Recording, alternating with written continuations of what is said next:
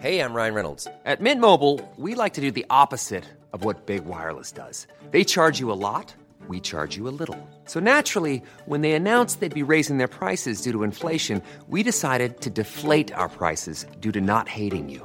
That's right. We're cutting the price of Mint Unlimited from $30 a month to just $15 a month. Give it a try at mintmobile.com/switch. $45 up front for 3 months plus taxes and fees. Promo rate for new customers for limited time. Unlimited more than 40 gigabytes per month. Slows full terms at mintmobile.com.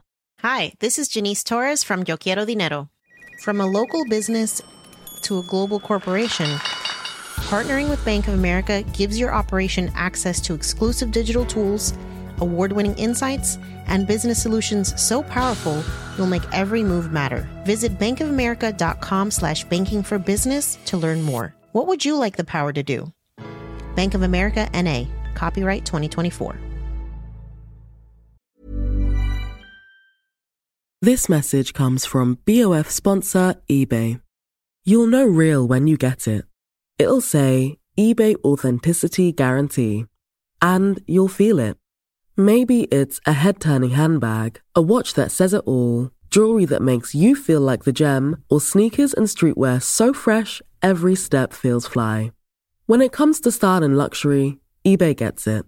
They're making sure the things you love are checked by experts. And not just any experts, specialized experts. Real people who love this stuff, with real, hands-on authentication experience. So when you see that shiny blue checkmark that says Authenticity Guarantee, shop with confidence. Every inch, stitch, sole, and logo is verified authentic through a detailed inspection. That's how you know that eBay's got your back. Because when you finally step into those sneakers, put on that watch, get your real gold glow up, swing that handbag over your shoulder, or step out in that streetwear, you'll realize that feeling is unlike any other. With eBay Authenticity Guarantee, you can trust that feeling of real is always in reach. Ensure your next purchase is the real deal. Visit ebay.com for terms.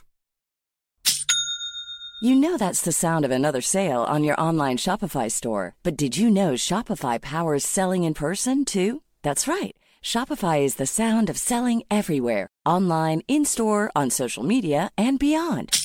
Shopify POS is your command center for your retail store. From accepting payments to managing inventory, Shopify has everything you need to sell in person. With Shopify, you get a powerhouse selling partner that effortlessly unites your in-person and online sales into one source of truth. Track every sale across your business in one place and know exactly what's in stock. Shopify helps you drive store traffic with plug-and-play tools built for marketing campaigns, from TikTok to Instagram and beyond. Plus, Shopify's award-winning 24/7 help is there to support your success every step of the way. Do retail right with Shopify. Sign up for a $1 per month trial period at shopify.com/BOF, all lowercase. Go to shopify.com/BOF to take your retail business to the next level today. Shopify.com/BOF.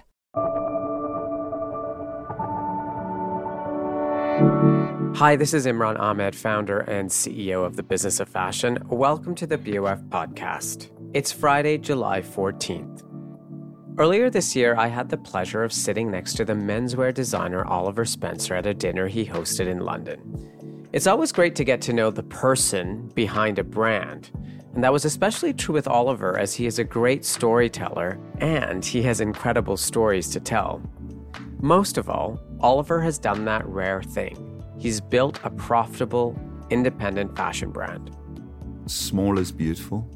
You have to have a certain amount of business turnover to get to these levels, but you don't need hundreds of millions to run a brand.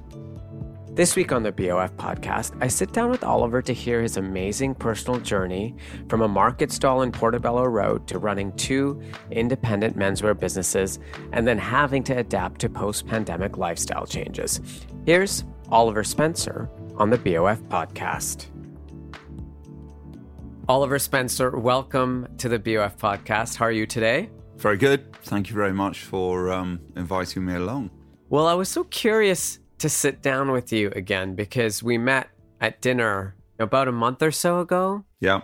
And I was so curious and interested to hear your story. I mean, the name Oliver Spencer is a brand that anyone who's a menswear aficionado anywhere in the world really has heard of, but not many people know the story of how it all happened. And I wanted to start today about asking about your early years, and we talked a little bit about art school and your start there. I mean, when you decided to go to art school, like what were you looking to learn? What were you thinking about where your career might take you? Okay, so I'm the son of two very dyslexic people. Yeah. Which makes you into one giant dyslexic. So exams were never going to be my forte. But I was always quite good at art, so I could illustrate. And I went to art school and thought I did foundation for a year and had a great time in Camberwell. And then I thought, okay, it'd be nice to be a painter, so I'll do a painter. But I quickly found out that actually I couldn't make any money and it was going to take me an awfully long time to make some money. So at that period of my life, I started looking for jobs and I would take on lots of different things. But my happy place, this was 1991, 92, was on Portobello Road. And it was on a market stall. So it was really kind of like down and dirty on a Friday morning. And it was just crazy. So paint me a picture of what Portobello Road was like back then. And why was it your happy place? So Portobello Road back then was, and this is pre-Notting Hill and pre-Four Weddings and a Funeral and everything else, 91 was a place full of people that were actually traders. It was full of stylists. It was full of antique dealers. It was full of, anyone that wanted to get up early in the morning. I mean, you had to be there at sort of 5 o'clock to get the good things. So it was known that on a Friday or a Saturday morning, if you were going out to buy something for a client, if you were going out to buy something for yourself, you had to get there early because all the good stuff came out early. So it was this place that, other than sort of Billingsgate Market and Smithfields and New Covent Garden Flower Market, it was a place that was full of life at 5 o'clock in the morning. And this was in December or in June. Right. And you kind of walk down there. I had to get there for 4:30 in the morning because if you were not a stall holder, you could buy a ticket which would allow you to have a stall at 4:30 in the morning. And there were only a limited amount of them. And the earlier you got there, the better the stall you got. And then literally with the stall came a barrow on wheels, this wooden barrow on wheels, and you'd wheel it out and shove it in the middle of your stall. And at the time, I was selling secondhand clothing, and particularly military clothing. I mean, I was 19, probably nearly 20. I was just meeting incredible people. Like who? Well, stylists from all different walks of life. You'd have people that were coming down doing pop magazines and wanted to dress people up in a military type of way. You'd have film people. For me, that's who I saw early in the morning. I saw people that were looking for great pieces of clothing. I had the odd individual client that would come down and would be like, oh my God, I've come here all the way to look at your coats. I love these Melton great coats, they were called. They were officers' coats. So you get this whole mix and variety of people coming down there, and the place just felt really alive. And it was a very, very special place. And you could make a living from running a stall on Portobello Road at that time? Yeah, you could, yes. In fact, when I opened my shop, my first Favourite shop in Piccadilly Arcade, I used to joke to everyone that on a Saturday morning I wasn't going to open this store in Piccadilly Arcade because I'd made so much on Portobello Road. Wow. That was about right. It really was a place where you could strike gold if you got the right thing. I mean, it was just incredible. I remember I used to also trade a bit in some cufflinks and men's jewelry and stuff like that. Typically, I'd be looking in the back of the papers to see if, I mean, I was young, but I would be looking to see if someone great had died. And if somebody great had died, and I mean by great, I mean like a famous writer or an admiral or somebody like who would have a really interesting background and therefore have really interesting clothing. And I would write them a letter and I would say, would you be interested in selling any of the clothing? Obviously, you'd wait a bit of time before writing. No, I was... Yeah, I gave them a moment. Yeah. I gave them a moment, yes. I mean, you did all of these things very, very respectfully. And 9 times out of 10, if you got a letter back saying, please come down. Of course, that was great. So people were receptive to it, I guess, because their loved ones' clothes, they wanted, in a way, to dispose of them. And this was a very convenient way. Unless they had close ones to give the clothing to, and then you wouldn't hear anything. But this was a really good way of doing it. I mean, you got to meet some amazing people when you visited houses. And my gosh, the houses were amazing as well. And I did that for about 3 or 4 years. And it was fantastic. It was honestly such a brilliant moment in time, because I was going between there and art school, and just kind of like living London as what I now describe as a kidult, essentially a child that looked like a man, but was just having so much fun. So how do you go from art school and Portobello Road to fashion and like building your own fashion company? Painfully, because I wasn't trained in fashion. And I didn't really go into fashion. What I went into was textiles to start. And my lovely dad said to me one morning, I know someone in Suffolk, a guy called David Walters, who makes amazing ecclesiastical fabric. If you like, I'll give him a ring and you can go and have a look. And he gave him a ring, and I went up there and had a look. And I went into this huge, great, big, beautiful mill, which was so caught in time and a little dusty. All the looms were chattering away. It was just a magical place. What does ecclesiastical fabric look like and feel like? So ecclesiastical fabric back in the day was silk and lurex, and it is a cassock that you would see on a bishop. So the big long gowns that we saw at the coronation of our new king are ecclesiastical fabrics. A typical one would be a yellow silk with gold lame crosses. And they're very elaborate. A lot can go wrong when you're weaving them. And they took me into this room and said, look at this. These are fabric rolls with all faults in them. What do you think? If you could do something with it, it's yours. They didn't give it to me, but they said, show us you can do something. So at the time, I remember being really influenced, and I'm sure that quite a lot of the listeners will remember Scott Corolla. And Scott was a really big influence to me in the early days. He later became a really good furniture designer, but he was making wonderful clothing for people like Elton John and very interesting stuff. And I'd seen a Nehru jacket that Scott had done in an ecclesiastical cloth. And at the time on Portobello Road, I was starting to sell a lot of waistcoats to people. It was a kind of a moment for that. And I thought to myself, I'm going to go visit one of the factory owners I know, and I'm going to borrow a pattern. I'm going to borrow a waistcoat pattern. I'm going to see if I can fit that in between the damage runs on the fabric and see if I can cut a waistcoat out of it. And that's basically how I started. I started using this ecclesiastical fabric to make waistcoats out of. I started to sell this on the market stall. And at the time, there was a terrible retail recession. And an agent approached me in a pub one night, I think, and said, I've seen your waistcoats, so great. Why don't you just open a store? There's a place called Piccadilly Arcade. The landlord, who was the Crown, would probably let you have it free of rent for a year. Give it a go. So in my massive naivety and with the jubilance of youth, I bounded around there to have a look and was like, yes, I've got to do this. Right. Oh my God, did I not realize opening a shop is a really big responsibility, and is still a really big responsibility today. That's not changed. And I opened my first store in 1992. And is this the company that eventually became known as Favorbrook? Yeah, this is Favorbrook. I was setting up a limited company. I was trying to do all the things. I had a couple of really good people that seemed to want to invest some money into it and get involved. And so we all set about trying to do it. Eventually, we opened the store and we named it Favorbrook.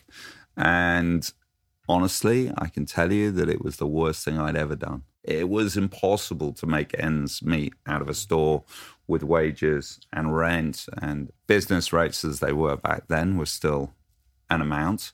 It was all very difficult until one day I had my 4 weddings and a funeral moment. What happened? Well, we were selling these hand-painted waistcoats, and somebody came in and was like, I want these. In fact, I need quite a lot of the stuff you're doing in the shop for a movie. I can't tell you what it is, but... Who was that person? I don't know the name of that person. Okay. That was a lady stylist. Was it for 4 Weddings and a Funeral? And it was all for Oh, 4 wow. Weddings and a Funeral. So we started doing all this stuff. And I mean, at the time, there were stylists, there were people wardrobing, there were all types of things going on. I mean, the world, it was a very different thing than when you did a movie. You didn't have, say, a bank of machinists that would make all the garments for the film. You would probably go out and source a lot of it, especially as 4 Weddings was, which was really low budget. And that movie came out, and suddenly that sparked a massive interest in what we were doing. And I remember ringing my bank manager, who was absolutely at my throat. I had about a £30,000 overdraft in 1991. And he put me on the no-hope list. And I said, go to the movies, watch this film, you'll love it, and tell me what you think. So he was like very curious by this. And I said, well, they were all mine, all of those waistcoats and all of those lovely ties and stuff. And he was like, oh, so what does this mean? I said, I don't know at the moment, but I think business might change. So how did you translate the presence and visibility of your very unique garments into real business? So that's a very interesting question. I mean, back then, I think a lot of what went on everywhere was word of mouth. We all lived to go to the movies at that stage in life. That was one of we didn't have a phone to look at. We didn't have an iPad. We went to the movies to disappear for 3 hours and to escape. And so many people did go and see that film. And so many people asked questions. They were getting married, going to parties, anyone having a celebration. I mean, that was like the penultimate of just like this nostalgic English film that just was so funny and so like dreamy in a way. It was all over the place. And it was Hugh Grant's big moment. It's a brilliant movie. And we should drop a link for anyone who hasn't seen that movie. We should drop a link in the episode notes so you can check it out. Because as someone growing up in Canada at the time, I remember that movie, and I remember feeling like it captured this like quirky kind of characters you could only find in a British film, and so authentic and real versus the like manufactured Hollywood movies that were around as well. I mean, it could have easily been a one-take camera on a wall at real life, a documentary. Yeah. I mean, it was just so spot on. So it was real escapism in a very, very English way, and just utterly charming and funny and romantic. So word of mouth. I mean, literally, people started translating that into sales of clothing was probably easier than I imagined it would be. So people started just showing up at the store? Well, people started asking questions, and somebody came down from the Times and started asking a question. I do remember that. The newspapers were big then. And people started appearing and asking lots of questions about where things came from.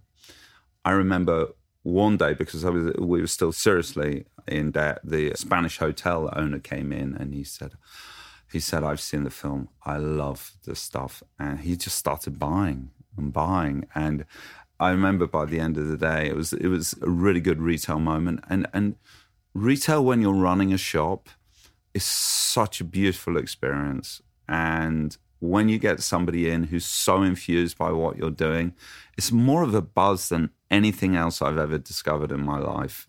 And at that moment, our business started to work. And now that's 31 years ago, and we've got 3 stores. That business is still absolutely thriving. Really? Okay, good. I absolutely love it. Yeah, we now hold the warrant for Royal Ascot, so we dress everyone up in their tails, and we've dressed lots and lots of people through the years. You know, we all have these moments in life where you get a lucky break or something. Do you ever wonder what would have happened if you hadn't had that break? You know, you said you struggled a lot through the early years of Favorite. What do you make of that break that you got, that this woman came into your store and, you know, sourced a bunch of stuff for a low budget film that went on to be a global success? What I make of it is my lucky tipping point. No matter what your idea is and what you're trying to do, you have to have a lot of hard work. You have to have a great idea and a lot of determination, but you need a certain amount of luck. And you need to then be able to understand how to use that luck to your advantage. So I think many people overlook situations like that where you do get just that critical moment of luck, and you need to be able to take it to its max and roll with what was going on. What happened at that moment? I didn't know what was going on at that moment, but Jeremy Hackett was busy down on the King's Road setting up Hackett. I was doing Favorbrook, and it was all going at the same time. We were all on the same train. Right. And suddenly I started thinking to myself, well, hang on a minute. We're doing a cultural shift here. And this is an absolutely fantastic thing.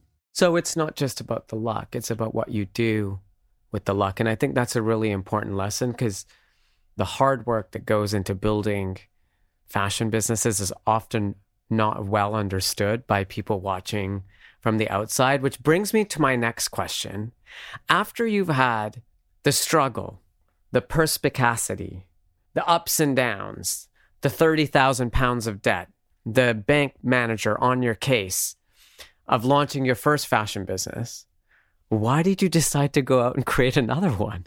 It's a really good question, but I think that I started understanding that my customers wanted more from me than sort of fancy dress, so to speak, and dressing sartorially to go to parties.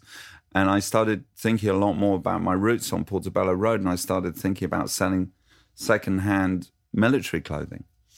And I started to experiment. I started making corduroy suits.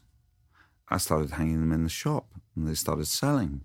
My business partner, Marina, who's incidentally been my business partner since the word go, she looked at me and said, you've got to do something with this. This is totally different to what we're selling here. So it was working in the shop, but it didn't fit with the Favorbrook brand. It didn't fit with the Favorbrook brand. And she just said to me, we need to do something new.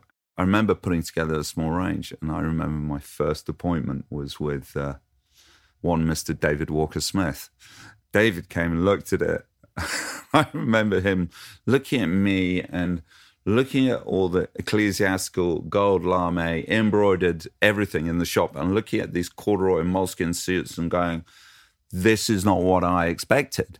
Right. This is not what I came down here for. I thought you would have a more funky, younger version of Favorbrook. And I was like, oh, hang on. David, I got to understand. I knew him, but not so well. I got to really understand what you're saying about this. And for the listeners that don't know him, why did his opinion matter so much? Like, who was he? So David back then was a big buyer at Selfridges. And we're now in 2003, by the way. He was a very important buyer at the time. What he liked counted. Mm-hmm. I really enjoyed getting his opinion, although I didn't want to hear it. But I heard it, and I accepted and tried to educate myself as to where he was coming from. And I didn't change in the respect that I didn't go off and do gold lame shirts and things like that. I stuck to what I was trying to do, but it really gave me a very quick education in his commercial world of menswear. And I found that absolutely fascinating. So I'd gone from a business that essentially is very insular, and it's still quite insular today. It's a lot of people in a big club looking in on themselves, enjoying wearing fancy clothing, which they might do a dozen times a year, to trying to create a label that would become a lifestyle that people, I hope, would wear every day of their life. That was much more of a challenge, and something that has occupied me for the last 20 years now.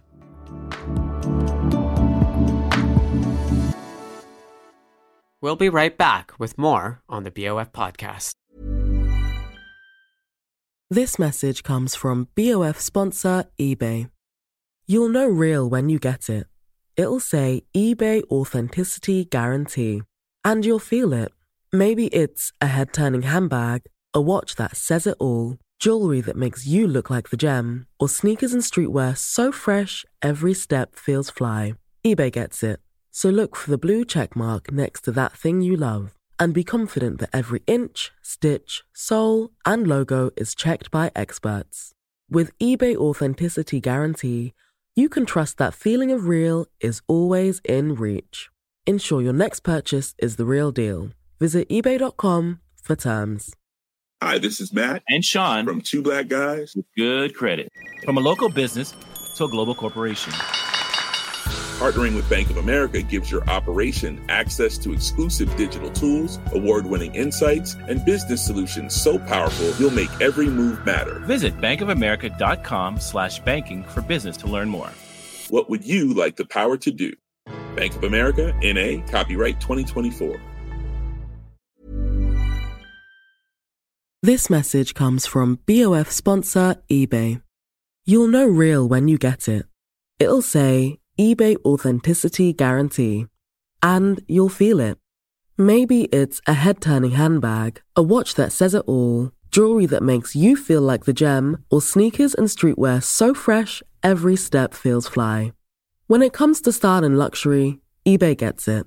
They're making sure the things you love are checked by experts. And not just any experts, specialized experts. Real people who love this stuff, with real, hands-on authentication experience. So when you see that shiny blue checkmark that says Authenticity Guarantee, shop with confidence. Every inch, stitch, sole, and logo is verified authentic through a detailed inspection.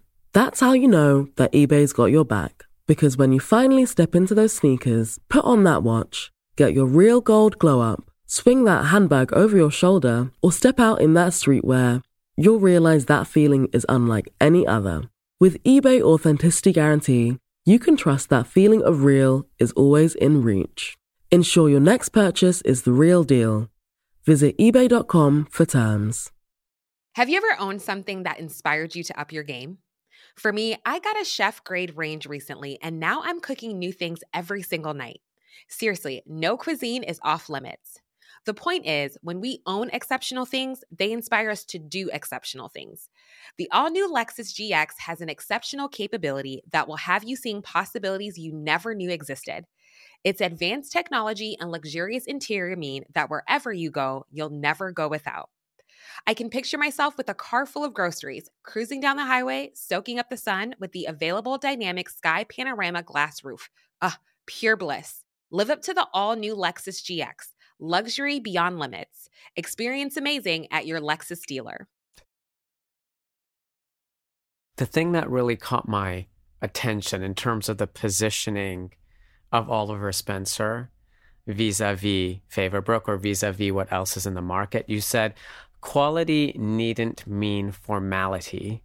Casual needn't mean careless. And I think we all kind of take for granted now this idea of casual menswear that you could still wear to a formal occasion, that you could still show up in an office. We talk about the casual Fridays, which kind of started in the early 2000s, but which is now kind of expanded into every day in the office. This whole idea of being professional, but feeling casual has also been accelerated by the pandemic, and this idea that, you know, we were all working from home, and this idea of comfort. Like during the men's shows that just finished recently in Paris and Milan, one of the key themes that came out of it is everyone just wants comfort. And this idea of quality needn't mean formality, casual needn't mean careless is really encapsulated. And this was way back in 2003. This was like a really pioneering idea. I mean, how in the early days did you get people to buy into this concept of a different tone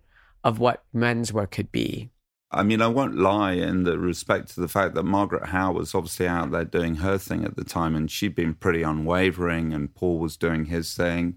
And I thought to myself, well, I've got a different take on this. You know, why does a beautiful flannel trouser, why does it have to be in a constructed waistband? Why can't we make it in a tracksuit bottom silhouette with a drawstring waistband?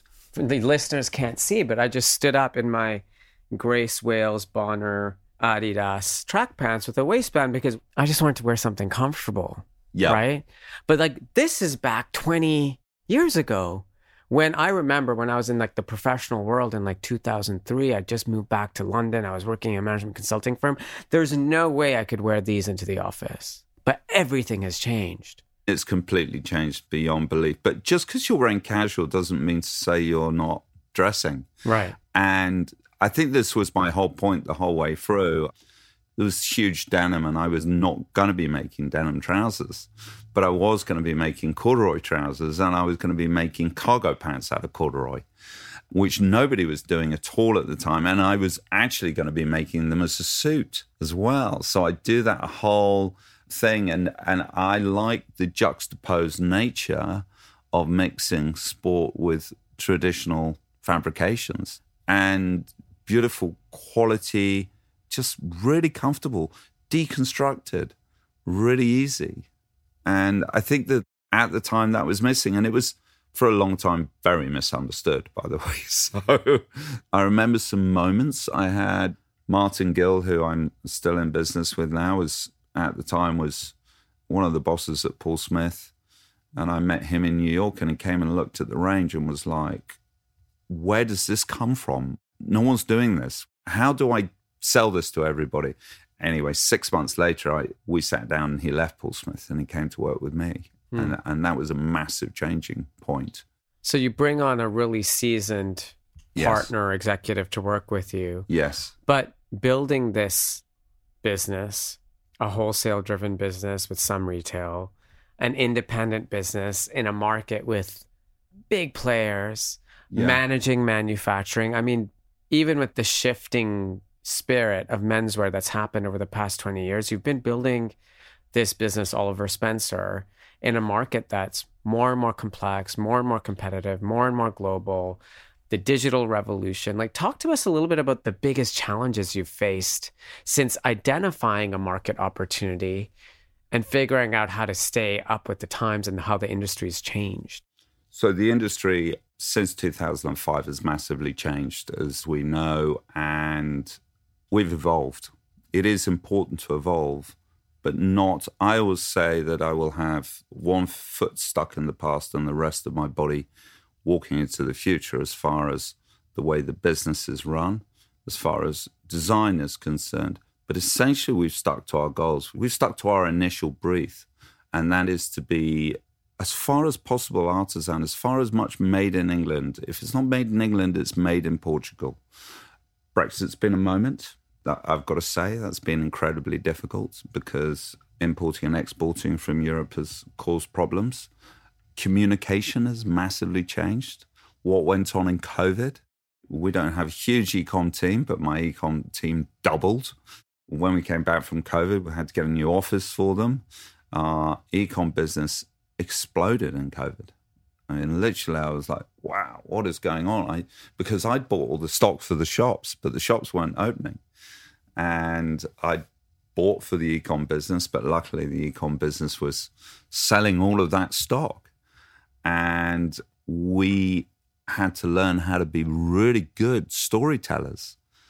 And we had to get our message across to people, not just through a fashion show. And if you like, in a way, fashion shows were good for a moment.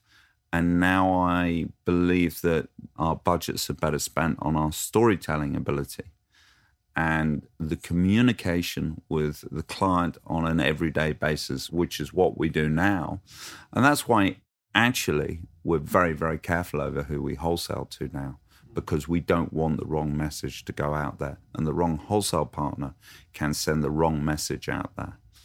That's something very serious. I want to build a business within their business, and I want to build a customer group. And for a small brand, because we are a small brand and we're always going to stay a small brand, that's such an important thing. That takes me back. I think one of the most important things that we did was to have our offices and our studios all around our stores in central London here. And that whole community feel towards our business is just the most fantastic thing. You learn a lot from your shopkeepers. I learn a lot from my customers. I mean, I wander through my stores because I'm there all around this business in Lamb's Conduit Street.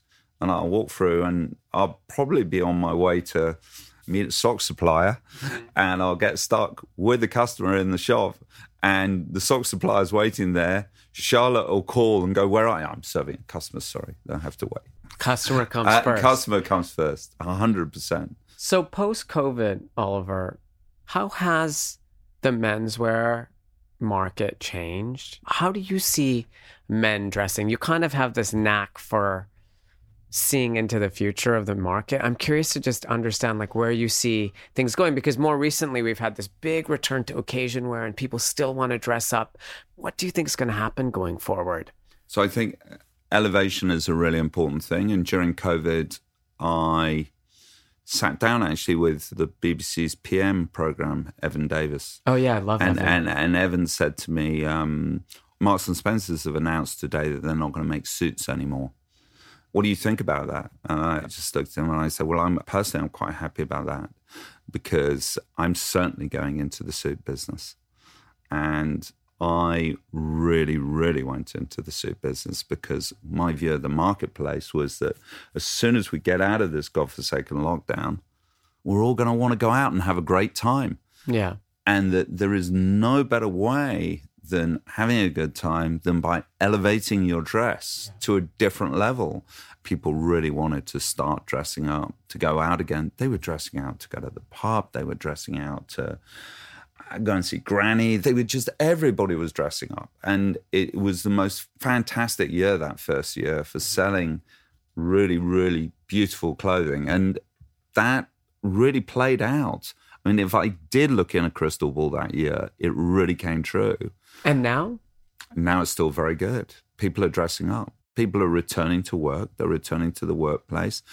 Like you said, you've got your Wells Bonner on, your very comfy comfies today. People are doing that. If they're in Oliver Spencer, maybe they're wearing our beautiful linen drawstring trousers, which are just so comfortable. And the suit of armor to work, which is what it used to be, the man in the pinstripe grey suit, is long gone. Things have changed. And the major trend to me is that people who didn't know how to dress away from their suit for everyday life have had to learn how to do that. And that is where the major lifestyle trend difference has occurred. And that's why businesses like Cucinelli have done so well. Top end is Cucinelli, because they've helped that guy get dressed for work. Well, for the creative industry, that's what we're doing. We're helping them get dressed for work as well. Because one of the negative sides since we've left COVID is that mainstream press have slightly forgotten about menswear. It's gone to the back pages of the papers and it's not being reported on in the same way as it was reported on before we went into lockdown. But do you think that's just because men are getting their fashion knowledge from different places than in newspapers? I mean, on Instagram, or they're on different websites, or they're following, certain influencers or celebrities who have a sense of style. Like, I feel like people get their fashion inspiration, especially guys. They're looking up to the people out there. We in the early 2000s, we had people like David Beckham and others, but now we have so many people with so many different styles from so many different places, sports, film, music, all of that. That's where people get style inspiration. So I find two things. So we went from being editorially at work on my own website. We went from being 3 people to, this is just the editorial side of the website, to 8 people. And they are producing constantly content. Yeah. It's about 19,500 people visiting the website a week. Okay. So we're talking to a good amount of people about what to wear and how to wear it. One of the most important things in my book that's occurred since lockdown is that people have started to return to shops and they've started to see the value of a really good shopkeeper, of proper old-fashioned service in the shop. So they might be on their phone looking at whoever they're looking at for style tips and what to wear, and Pharrell, for instance. But actually, at the end of the day, men become very happy in an environment that they trust. Yeah. Talking to a person they respect. And that's worked brilliantly. And actually, I feel like shops are having a moment again. And that community around those shops, on Lamb's Conduit Street, we've got Noble Rot, Honey & Co., La Fromagerie, Aesop. I mean, all these great places to go to, and people love that community around that. And I think that's fantastic. So more than 30 years in from your time hawking vintage clothes on Portobello Road. You're still in the business. What keeps you in this business? And what advice do you have for, the people listening who want a career in fashion or have their own businesses or thinking of starting their businesses about remaining connected to and passionate about their work in fashion for such a long time? Because some people just give up. How have you kept at it for so long? Not with just one business, but two businesses. Yeah, I've actually got more than that. We've started other businesses. I've got an agency business now. I've invested in athletics businesses, and we've got a group of businesses, and it's great. I'm fairly addicted to work. My wife would say obsessed. I love it. I love the community I have in my business. They're not a team. I don't like that word. They're a family. They are my family. They're people I share a lot of moments with. And a lot of them will work with me for a long time.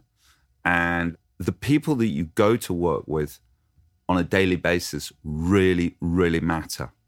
And that's why I'm not very big on people working from home in satellite offices. I like the community. And that's one thing. I think that my love of the factory floor, so I love to go and look and visit and have lunch, dinner and breakfast with the factory owners, discussing all manners of life. Just being in the factory is an amazing thing. Seeing how the cloth's being woven, seeing how the shirts are being made. And then I like to be on the shop floor serving the customer with that product, see what they're talking about, be interested and learn. So be a sponge, learn everything, take everything in. I mean, I have a very visual imagination, which is a great asset. And I also love to learn. And the day I stop wanting to learn is the day that I'll depart and hand over to a younger, better person. I'll probably do that a lot earlier on in any case, because I'm not a believer in staying out. And I'm very blessed because I mentor quite a few people on this type of thing. I talk a lot about the flower and the gardener and this whole concept of you need to have someone that makes money and spends money, but you need to have someone in the middle that controls it all. So if you're a creative, you have to find someone who will run the business. It's not very often that you get someone who can be creative and run a business, because they are definitely two things. And even at the beginning, if they think they can do both, as the business grows, they will end up going like that and splitting, because you won't be able to do both jobs. So find a good partner. It's the most important thing in life. But within the realms of the business, this is Marina and I have been partners for 31 years. I think it's a great thing. And she helped you spot the opportunity for Oliver Spencer by just recognize. So if you have someone to bounce ideas off of and point things out, when you're running a business and everything's happening so fast, sometimes you need someone who can help you see the bigger picture, right? I think that's so important. And then the other thing, and I was in a meeting 2 days ago with a brand I'm heavily invested into, and it's doing phenomenally well. It's a brand called Soar Running.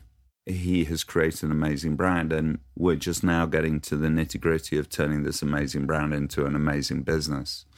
And we're talking a lot about margin and how margin drives will enable you to have a lot of growth in the future.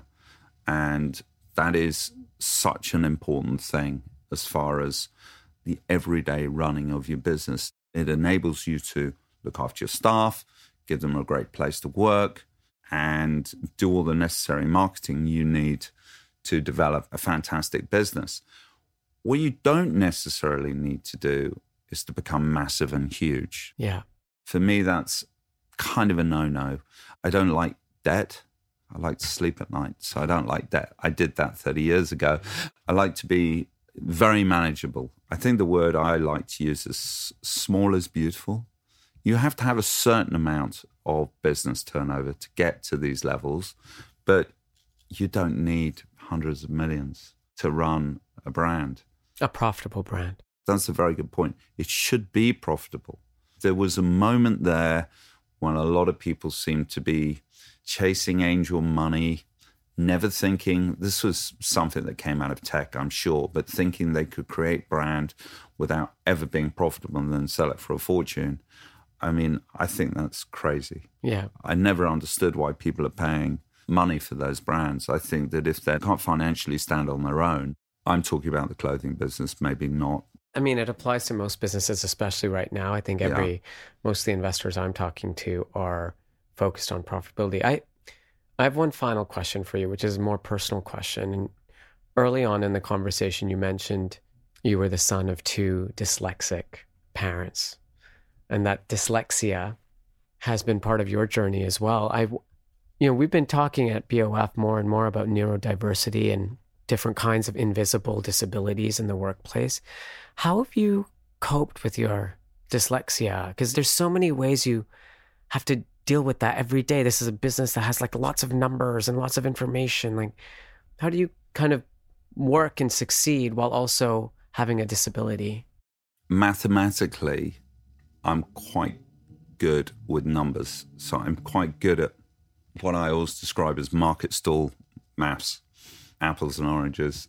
I'm quite good at that. So I understand the basics of maths, and I can put maths together quite clearly in my head. I couldn't spell my address until I was 18 years old. I struggle with spelling terribly. Those nice people at Apple, at one stage or another, allowed me to dictate into my iPad and dictate into my phone. That changed a lot for me. In terms of just writing out emails or texts or whatever. I just dictate into my phone. It's just fantastic. In the early days, Marina would type all the letters, send the text, a fax machine. Yeah. She would do all of that. So one thing that being dyslexic really, really serves you well for is that you understand how to deal with problems, and you understand how to work out a problem in a different way to that of a normal person. And you can see things in a problem that other people can't see. And that's because you spent your entire life having to deal with problems in education, because every door was closed to you. You couldn't get an exam.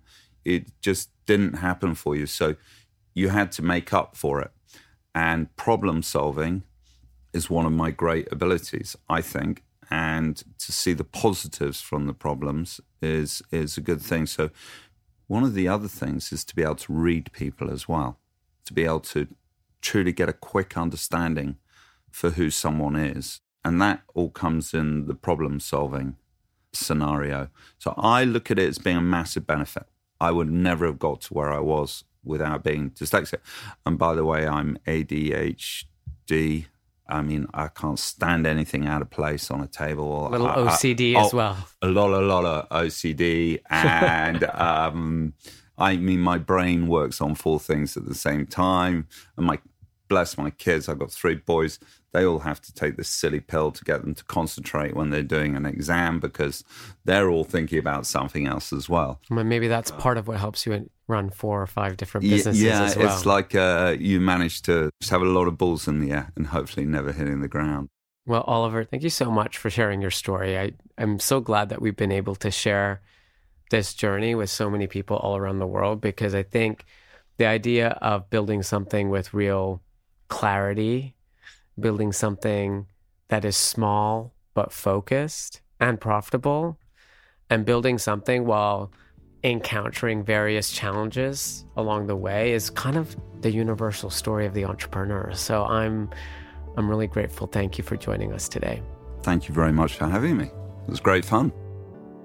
The BOF podcast is edited and produced by Emma Clark and Eric Bria in the BOF studio team.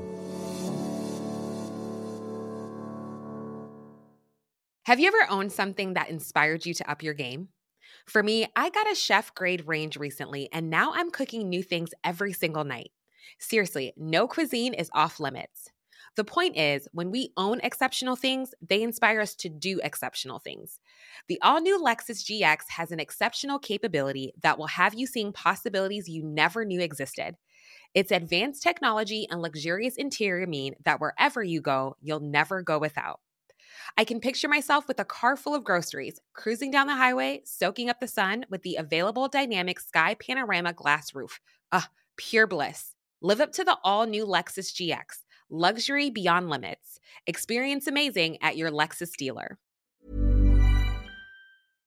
This message comes from BOF sponsor eBay. You'll know real when you get it. It'll say eBay Authenticity Guarantee. And you'll feel it. Maybe it's a head-turning handbag, a watch that says it all, jewelry that makes you look like the gem, or sneakers and streetwear so fresh every step feels fly. eBay gets it. So look for the blue check mark next to that thing you love. And be confident that every inch, stitch, sole, and logo is checked by experts. With eBay Authenticity Guarantee, you can trust that feeling of real is always in reach. Ensure your next purchase is the real deal. Visit ebay.com for terms. Hi, this is Janice Torres from Yo Quiero Dinero. If you own or operate a business, whether it's a local operation or a global corporation, partnering with Bank of America could be your smartest move. By teaming with Bank of America, you'll enjoy exclusive digital tools, award-winning insights, and business solutions so powerful, you'll make every move matter. Position your business to capitalize on opportunity in a moment's notice. Visit bankofamerica.com/bankingforbusiness to learn more. What would you like the power to do? Bank of America, N.A., copyright 2024.